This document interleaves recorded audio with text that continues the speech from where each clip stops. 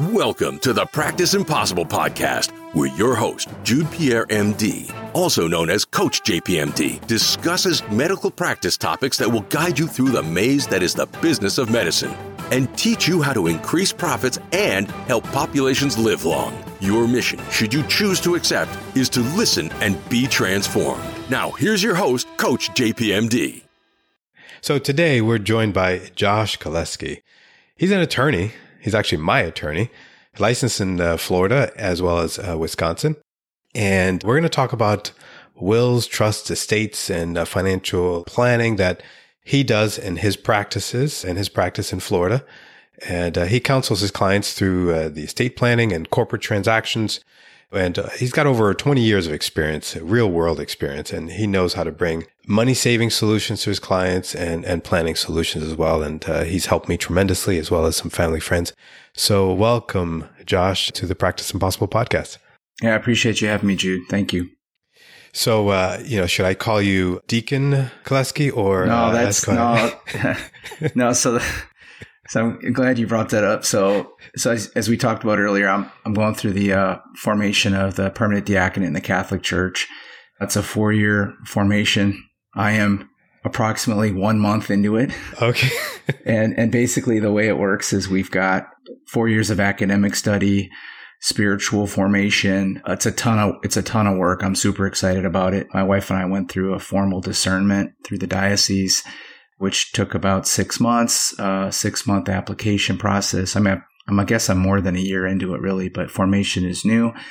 And the way it works basically is the church through our bishop will decide which men are called to the diaconate on behalf of the entire church. And, we're basically told that we are presenting ourselves for the possibility of the diaconate all the way up until the day before the ordination. So the church will decide, and my only goal is to say yes to our Lord. So we're going with it. And as I'm pretty much a type A, and I like to be in control. So for the first time in many years, I'm letting God take complete control, and I'm basically just saying yes and going with the flow. It's not my nature, but we're doing what we can. So I'm very excited. It's a great journey. That's cool.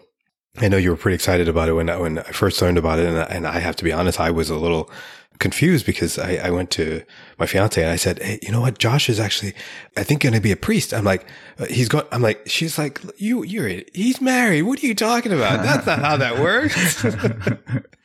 Yeah, the church. So the diaconate's been in the church, since the Acts of the Apostles, really. But it became transition deacon really for probably 1,000 years. So the first 1,000 years, there were permanent deacons in our church, and for a variety of reasons, it became transition. So from a man going into the seminary, studying to become a priest, he's ordained a deacon. Typically, 6 months to a year, he's a deacon, and then he's ordained a priest.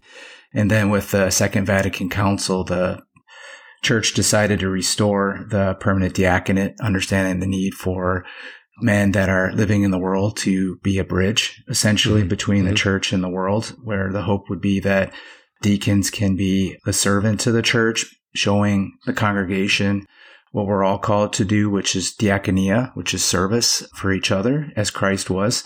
And then at the same time, to be able to be the bridge from the laity to the church, so that the bishop and the priest understand the needs of the congregation so they can be served properly. So it's an awesome role. It's one that can't be done by a man. It needs to be done by the Holy Spirit. And the man just says yes. So we're in the middle of that. I've got a lot of my brothers that are in the formation with me that, I think we're probably all just sort of wondering, like, what are we doing? And then we realize it's not about us. It's what God's asking of us. So we just need to accept that and know that we're not alone on our journey. So it's super exciting. I know I had a client, when I told them about it, they said, does this mean I need to find a new attorney? And I sort of laughed and I said, it doesn't really work that way. So our service to the church is we give it to the church, but we don't necessarily work in the church in an employment setting. So I'll continue to do what I'm called to do as an attorney, which I love, serving families, which is fantastic. 22 years now into it. And then if God willing, be ordained in 4 or more years or whatever it might be by the bishop's call, and then have a dual role, which is really cool. I'm excited about it. Cool. So this episode, we're going to do something different. We haven't done this before with our guests, but because you're an attorney, because you have the experience, and because of the way physicians learn these days, we learn by scenarios, by cases and things that we come up against. And so I'd like to kind of do an episode where we discuss case scenarios. And, what would you do in certain situations? And I think we kind of discussed which ones that we would do this. I'm not sure which ones you're going to bring, but let's say you're a young doctor starting off and you've got no assets, no family or kids, and joining a hospital group with a fairly good salary. What would you tell that doctor that he needs? I mean, I'd say at a baseline, I think one of the challenges that I run to with probably young physicians, but it's probably a statement that applies to young professionals, is that there's kind of a misperception that they don't need to worry about certain things like estate planning or even just, how they want to organize their finances until they're further along. And I find that that's a bit of a challenge because if they go down the road and it's the wrong road, it's costly and time consuming to back up and start over. So I would prefer to have my young physician clients assemble a team of advisors as a starting point that they would want to rely on. An attorney, financial planner, accountant. The needs that they'll have in the beginning may be modest, but they'll likely grow with time. So if they can develop a relationship based on trust, they'll be able to make the right steps. And then specifically to estate planning, usually my physician clients, maybe not so much newer physicians, but certainly my established physicians will not only want to think about estate planning, which we'll talk about in greater detail later, they'll want to talk about asset protection. How do they make sure that what they have or what they'll accumulate is protected in the event that there's a malpractice claim or just generally, if I find that a lot of physician clients are concerned that they're a physician and if they get in an auto accident, they're just going to get sued just because of what they do for a living and the perception that they have a big income or lots of assets. So if a young doctor starting out, even with modest assets, understands that they can build from ground zero a proper asset protection plan built inside of their estate plan, it's highly functional. It's not necessarily complicated, but it's protecting themselves from the beginning. So, I will typically go through relatively easy asset protection strategies and then build it typically around an estate plan. And just really from the concept of an estate plan or that term is somewhat misunderstood. I've got a lot of clients, young doctors really in particular, that will say, well, I don't really have an estate, so I don't really need a plan. They'll say, well, I just need a will. And in reality, a will is an estate plan. It's a type of an estate plan. So, even a relatively simple will that says who's going to get someone's assets when they pass away, but also power of attorney to govern management of financial decisions. And then I'm never surprised with any physician client that I represent or anyone in the medical field, really, when I ask the question, do you have a medical directive? It's almost always no. And I think sometimes it's the old expression that the cobbler's kids don't have great shoes. And so just to think about having even a very simple healthcare directive, or there may be a few, so that decisions are managed by the people you decide. And so it doesn't have to be complicated. What I do figure out is you build what might be a simple estate plan. And then as someone's life changes, perhaps they get married, start a family, accumulate assets, then they just build on it. It's really no different than like having a starter house when you graduate from school. It's not necessarily the one that you're going to finish in, but it's functional. It's one you like, and then you can grow into something bigger. Yeah. So you mentioned power of attorney, because I know the importance of a power of attorney, especially in my elderly population that, maybe widowed or not married. What does it mean? What is a power of attorney? I mean, for those that don't really know and they think that that's more of a legal term that they'd give someone to, sign documents for them. So what does that mean to a physician who has no family or no spouse? So it's probably a good starting point is to differentiate types of powers of attorney at just a high level. The first of which would be a financial power of attorney. The second is as a healthcare power of attorney. The adjective helps us. So the financial power of attorney is oftentimes very broadly written, giving someone the broad authority to manage financial decisions. It could be to take control of assets. It could be make an investment change, and really it could also maybe be to deal with a health insurance company.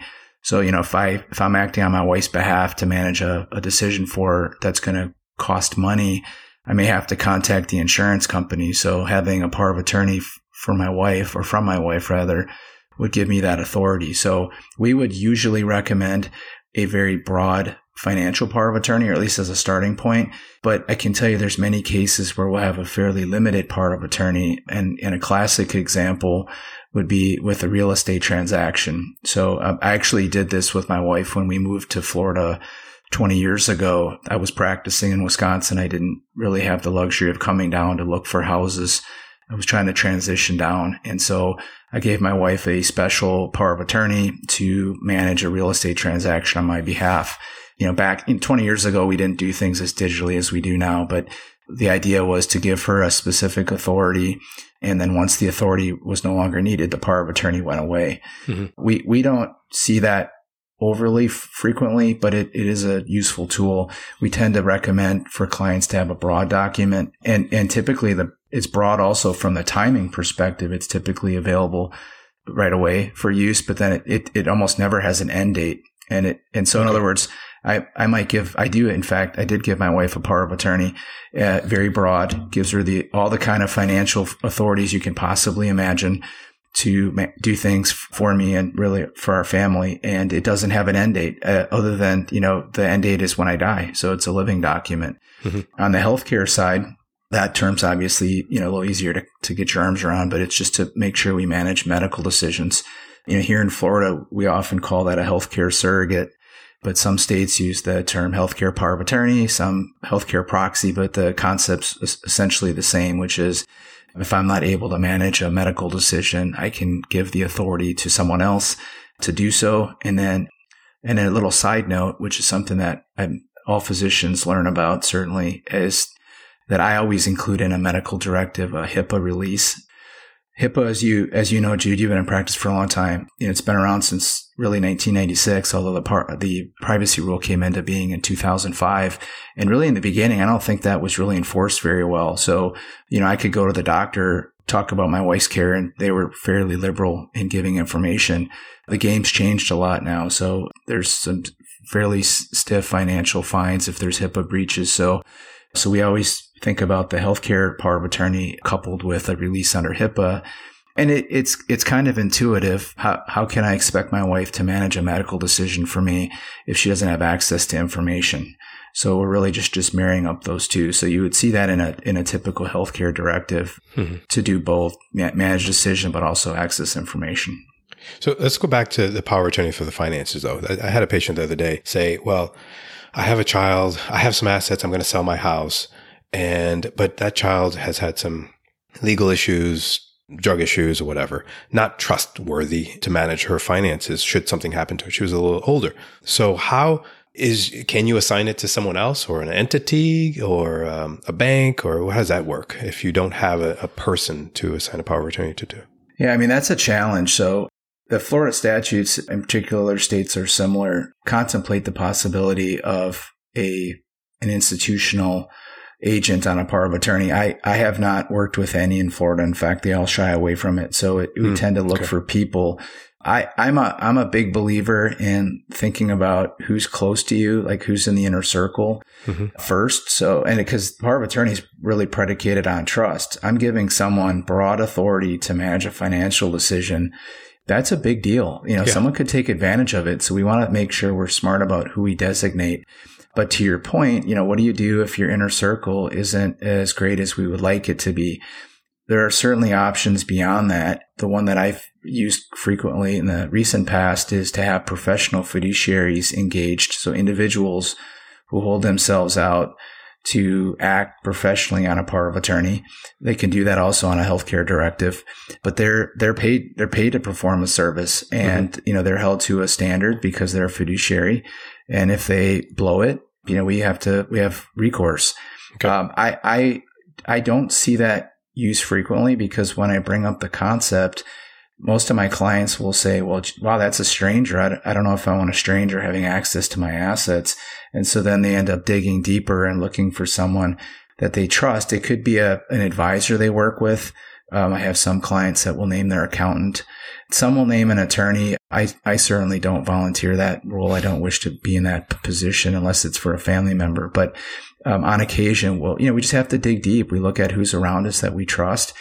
And having a loved one that's not trustworthy, that's unfortunate, but we have to then just search, okay, who else can we find that we would trust to have access to our financial information, but then also on the medical side, because it's a two-part question, really. Sure.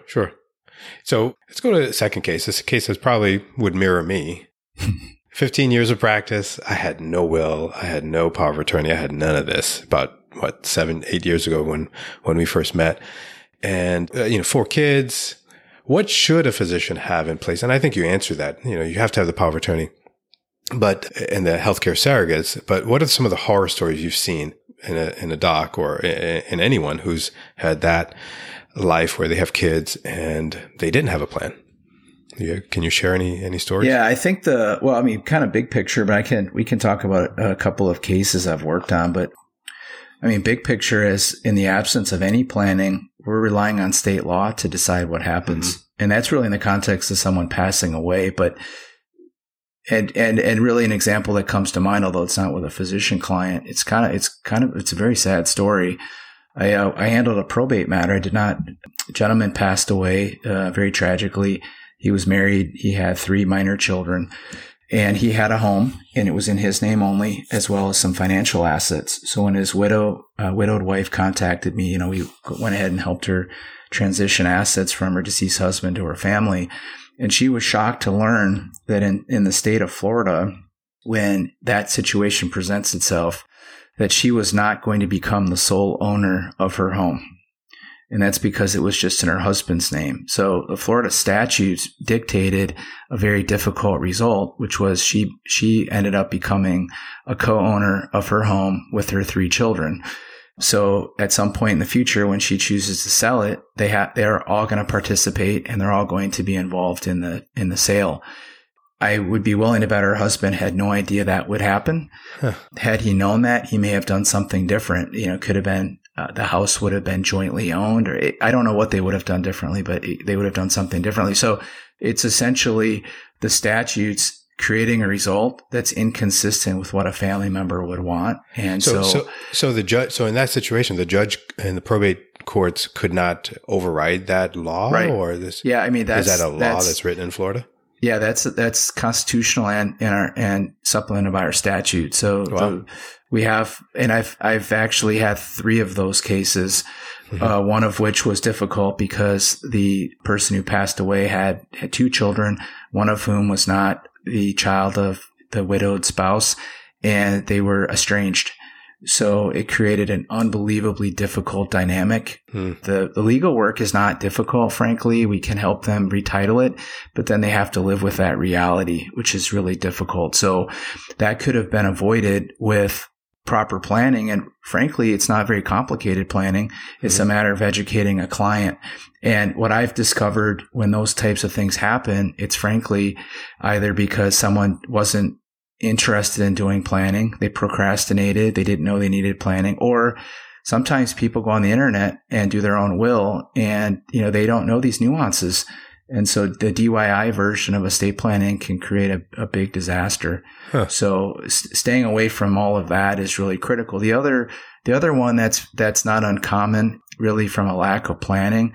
And I'm certainly not going to pick on you, Jude, per se, but just to think of someone kind of in your situation, an unmarried physician client passing away with minor children and no estate planning. The result is that the minors would receive assets through a court-appointed guardian. And when they turn 18, the minors will get will receive their deceased father's assets. They're all underage still, so that's not an issue. But the challenge is, especially with physician clients who have a high income potential, they often have other things like life insurance and so on that you run into a situation where an 18-year-old will receive $1 million, $2 million, whatever it might be. And that's a recipe for disaster. I haven't met too many 18-year-olds that are capable of managing assets. So that situation is avoided by having an estate plan. So it's whether it's a last will and testament or a revocable trust, just outlining what we want. It's not unusual to write a plan. And I'll take myself, my wife and I have 2 children who are minors.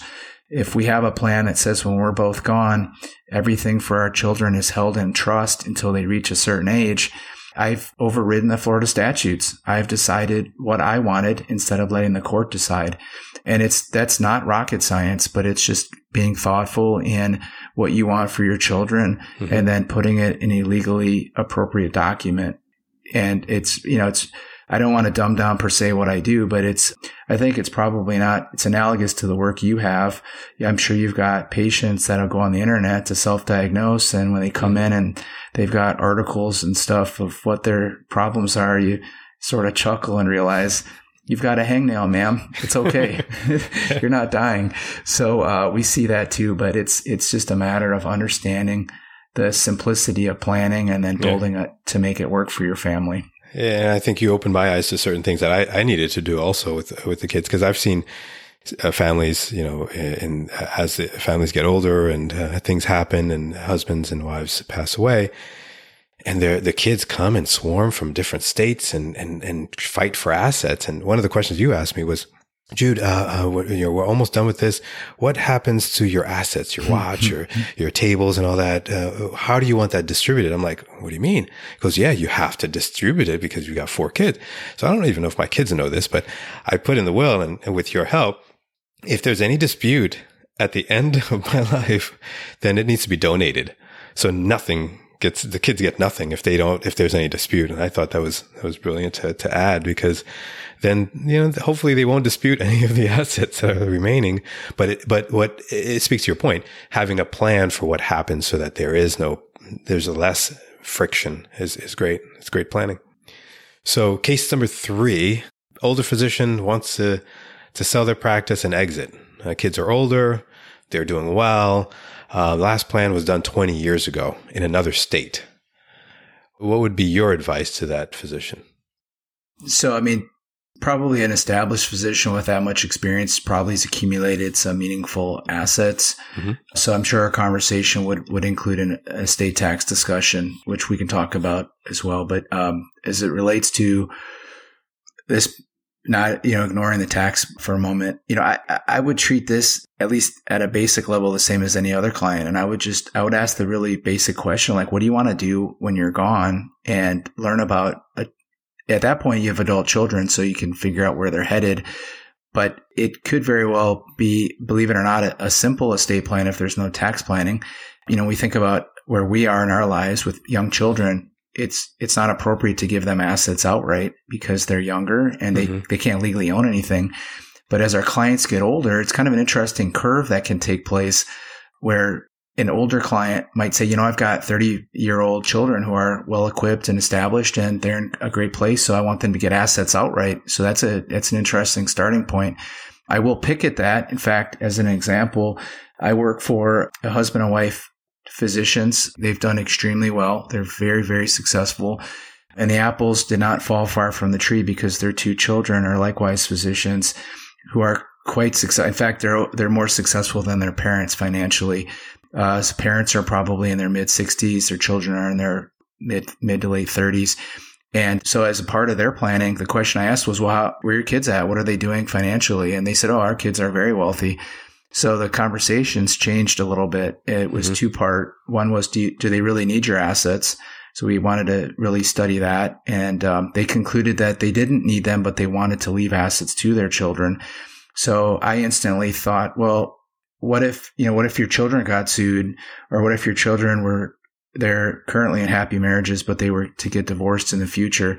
What would that look like for your assets? And I asked them a question that they couldn't answer. So I gave them an answer, which was that their assets could be lost. So mom and dad die, they give their wealth to their children. And if their children get sued, it could be lost.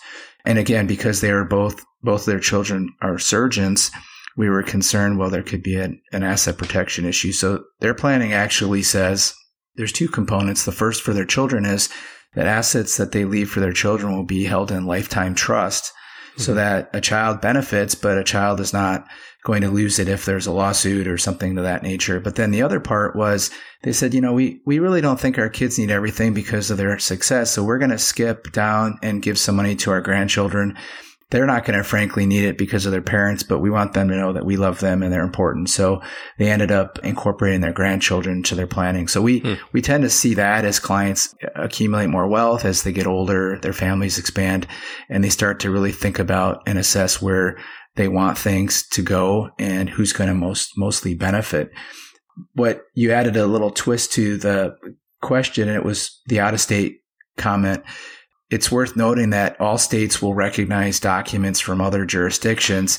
One possible caveat would be Louisiana, which is governed by civil law. So that's kind of the outlier, since it was owned by France forever, it seems like. Mm-hmm. So you could have some nuances there. But other than that, if a client brings a Georgia will or trust document to Florida, the Florida statutes are clear. We'll honor that document. But I usually recommend that my clients from out of state update at least parts of their documents so that they're governed by Florida law. And to me, that's kind of a common sense thought. It's, why would you want a medical directive, let's say, that's from where I'm from, Wisconsin, when you're in Florida, because the statutes are different? It's just kind of a disconnect. So we would incorporate the statutory change, but then really get to the heart of it. What do you really want to do for your children? Where are they at in their lives? And build a plan that does that. It may be that someone comes from another jurisdiction and their planning is accomplished. It's doing what they want. Well, then my goal is to make it Florida based and get out of the way so we don't have to overdo it. Yeah. And so one of the things that happened to me was that I had someone involved in my will. I can't remember which part of the will or trust or power of attorney was. He was out of the state. And you said something about the person has to be in state in order to be the executor, or what? Yeah, Florida. So this is not the law in every state, but Florida's got a little nuance. In a last will and testament, we have a person who's called a personal representative, or sometimes the term's executor, but it's the person that would carry out a will, who wishes in a will. And the Florida statutes have this little nuance that essentially says you can name any family member, doesn't matter where they live, and they'll be qualified by statute. Or you have to name a Florida resident.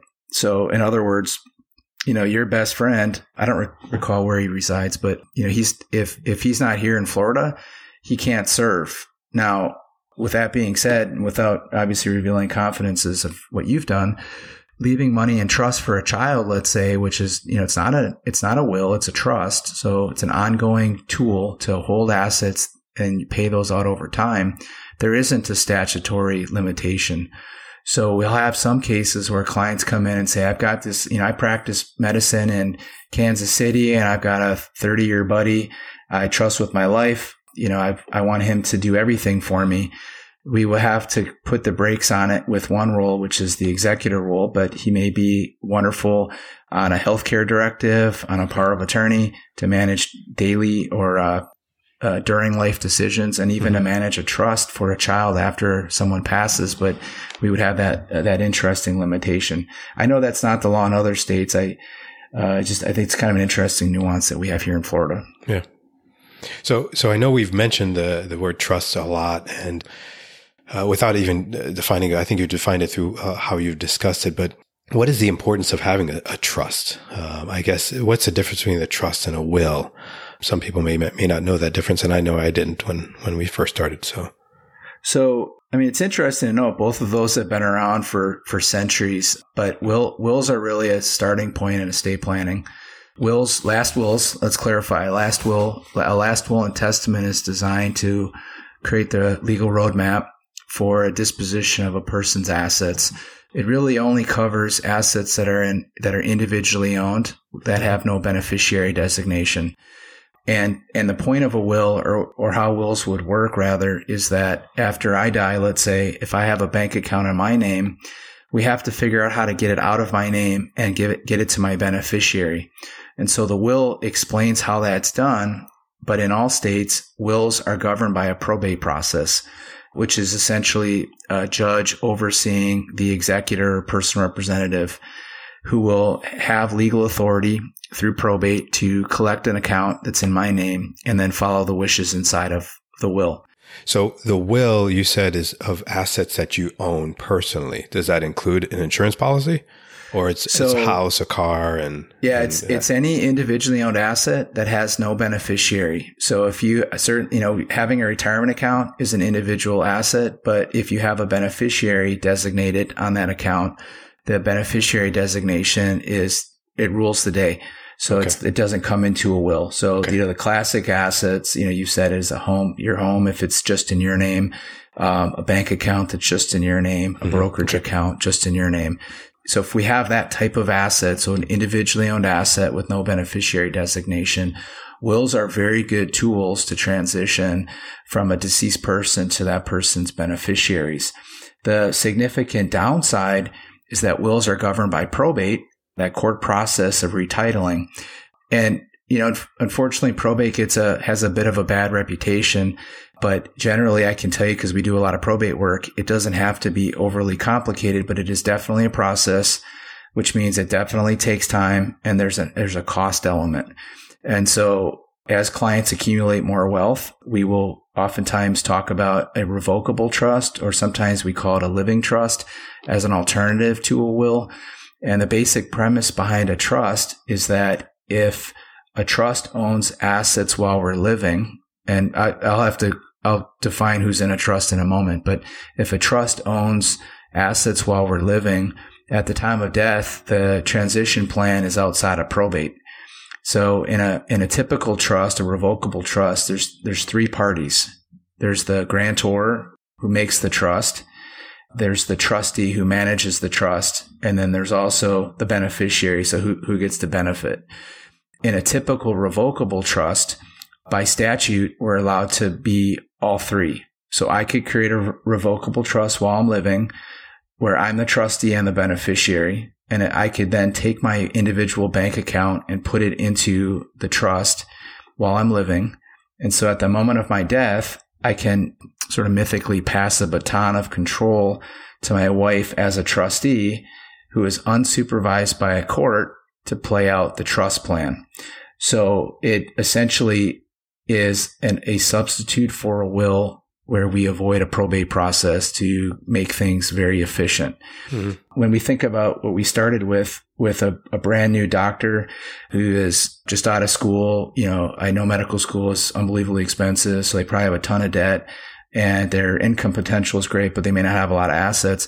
That type of a client, in my mind, doesn't need to spend money on a trust. They should just get a will. Let's cover the basics. And then as they accumulate assets that would be subject to probate, we can transition from the will estate plan to one that's centered on a revocable trust. Yeah, that's so good. That actually clears it up in my mind as well. Maybe I didn't understand it as well when I was doing it. So I appreciate that. And so, what you're telling everyone here is that everyone needs a plan, regardless of whether you're a young doctor or an old doctor or someone retiring. And I think it's a smart way to go. And so how do we find you? So I'm not sure how you put this out, but I mean, my website's trustedcounselors.com. I'm in Tampa, but I'm very blessed. I've got clients all over the state. Thank God for that. Nice. COVID's made things interesting because we've discovered that we can serve extremely well in a remote setting. I was a little concerned a couple of years ago, or a year and a half ago, when COVID kicked in, that we would have a challenge, because as you know, face-to-face time that we've had is highly productive. It is a wonderful way to serve, but it's not the only way to serve. So, you could certainly go to our website, give us a call. Our phone number is 813-254-0044. And I'm certainly happy to have a conversation at a minimum, just to give some of your listeners ideas of what planning could look like. As you know, I like to be very free with my time. I like to educate. I think that's really the secret to being a good attorney, is to think about how we educate our clients one client at a time so that they can make good informed decisions. That's great. And we'll have your information also in the show notes. And I so thank you for being part of the Practice Impossible podcast. And we wish you a great success in your journey. I appreciate that. And it's wonderful to have you on our team and my team. And just also as a side note, Josh did include some of this information in our free course online. the learnaboutmedicareadvantage.com. So we thank you for everything you've done for us, and have a great weekend. And before we go, Jude, as it relates to the course, I would strongly encourage your physician clients to take a look at the asset protection piece. Yeah. We live in an unbelievably litigious society. And while I know that all doctors will be diligent in their efforts, lawsuits happen. Mm-hmm. And so I think a good, smart asset protection start to a estate planning strategy is critical. So hopefully they'll have that. I know that information is available, and I'm certainly happy to have a conversation specific to asset protection planning with any of your folks as well. Nice. Well, thank you again, and enjoyed having you. Yeah, thank you so much. All right, bye.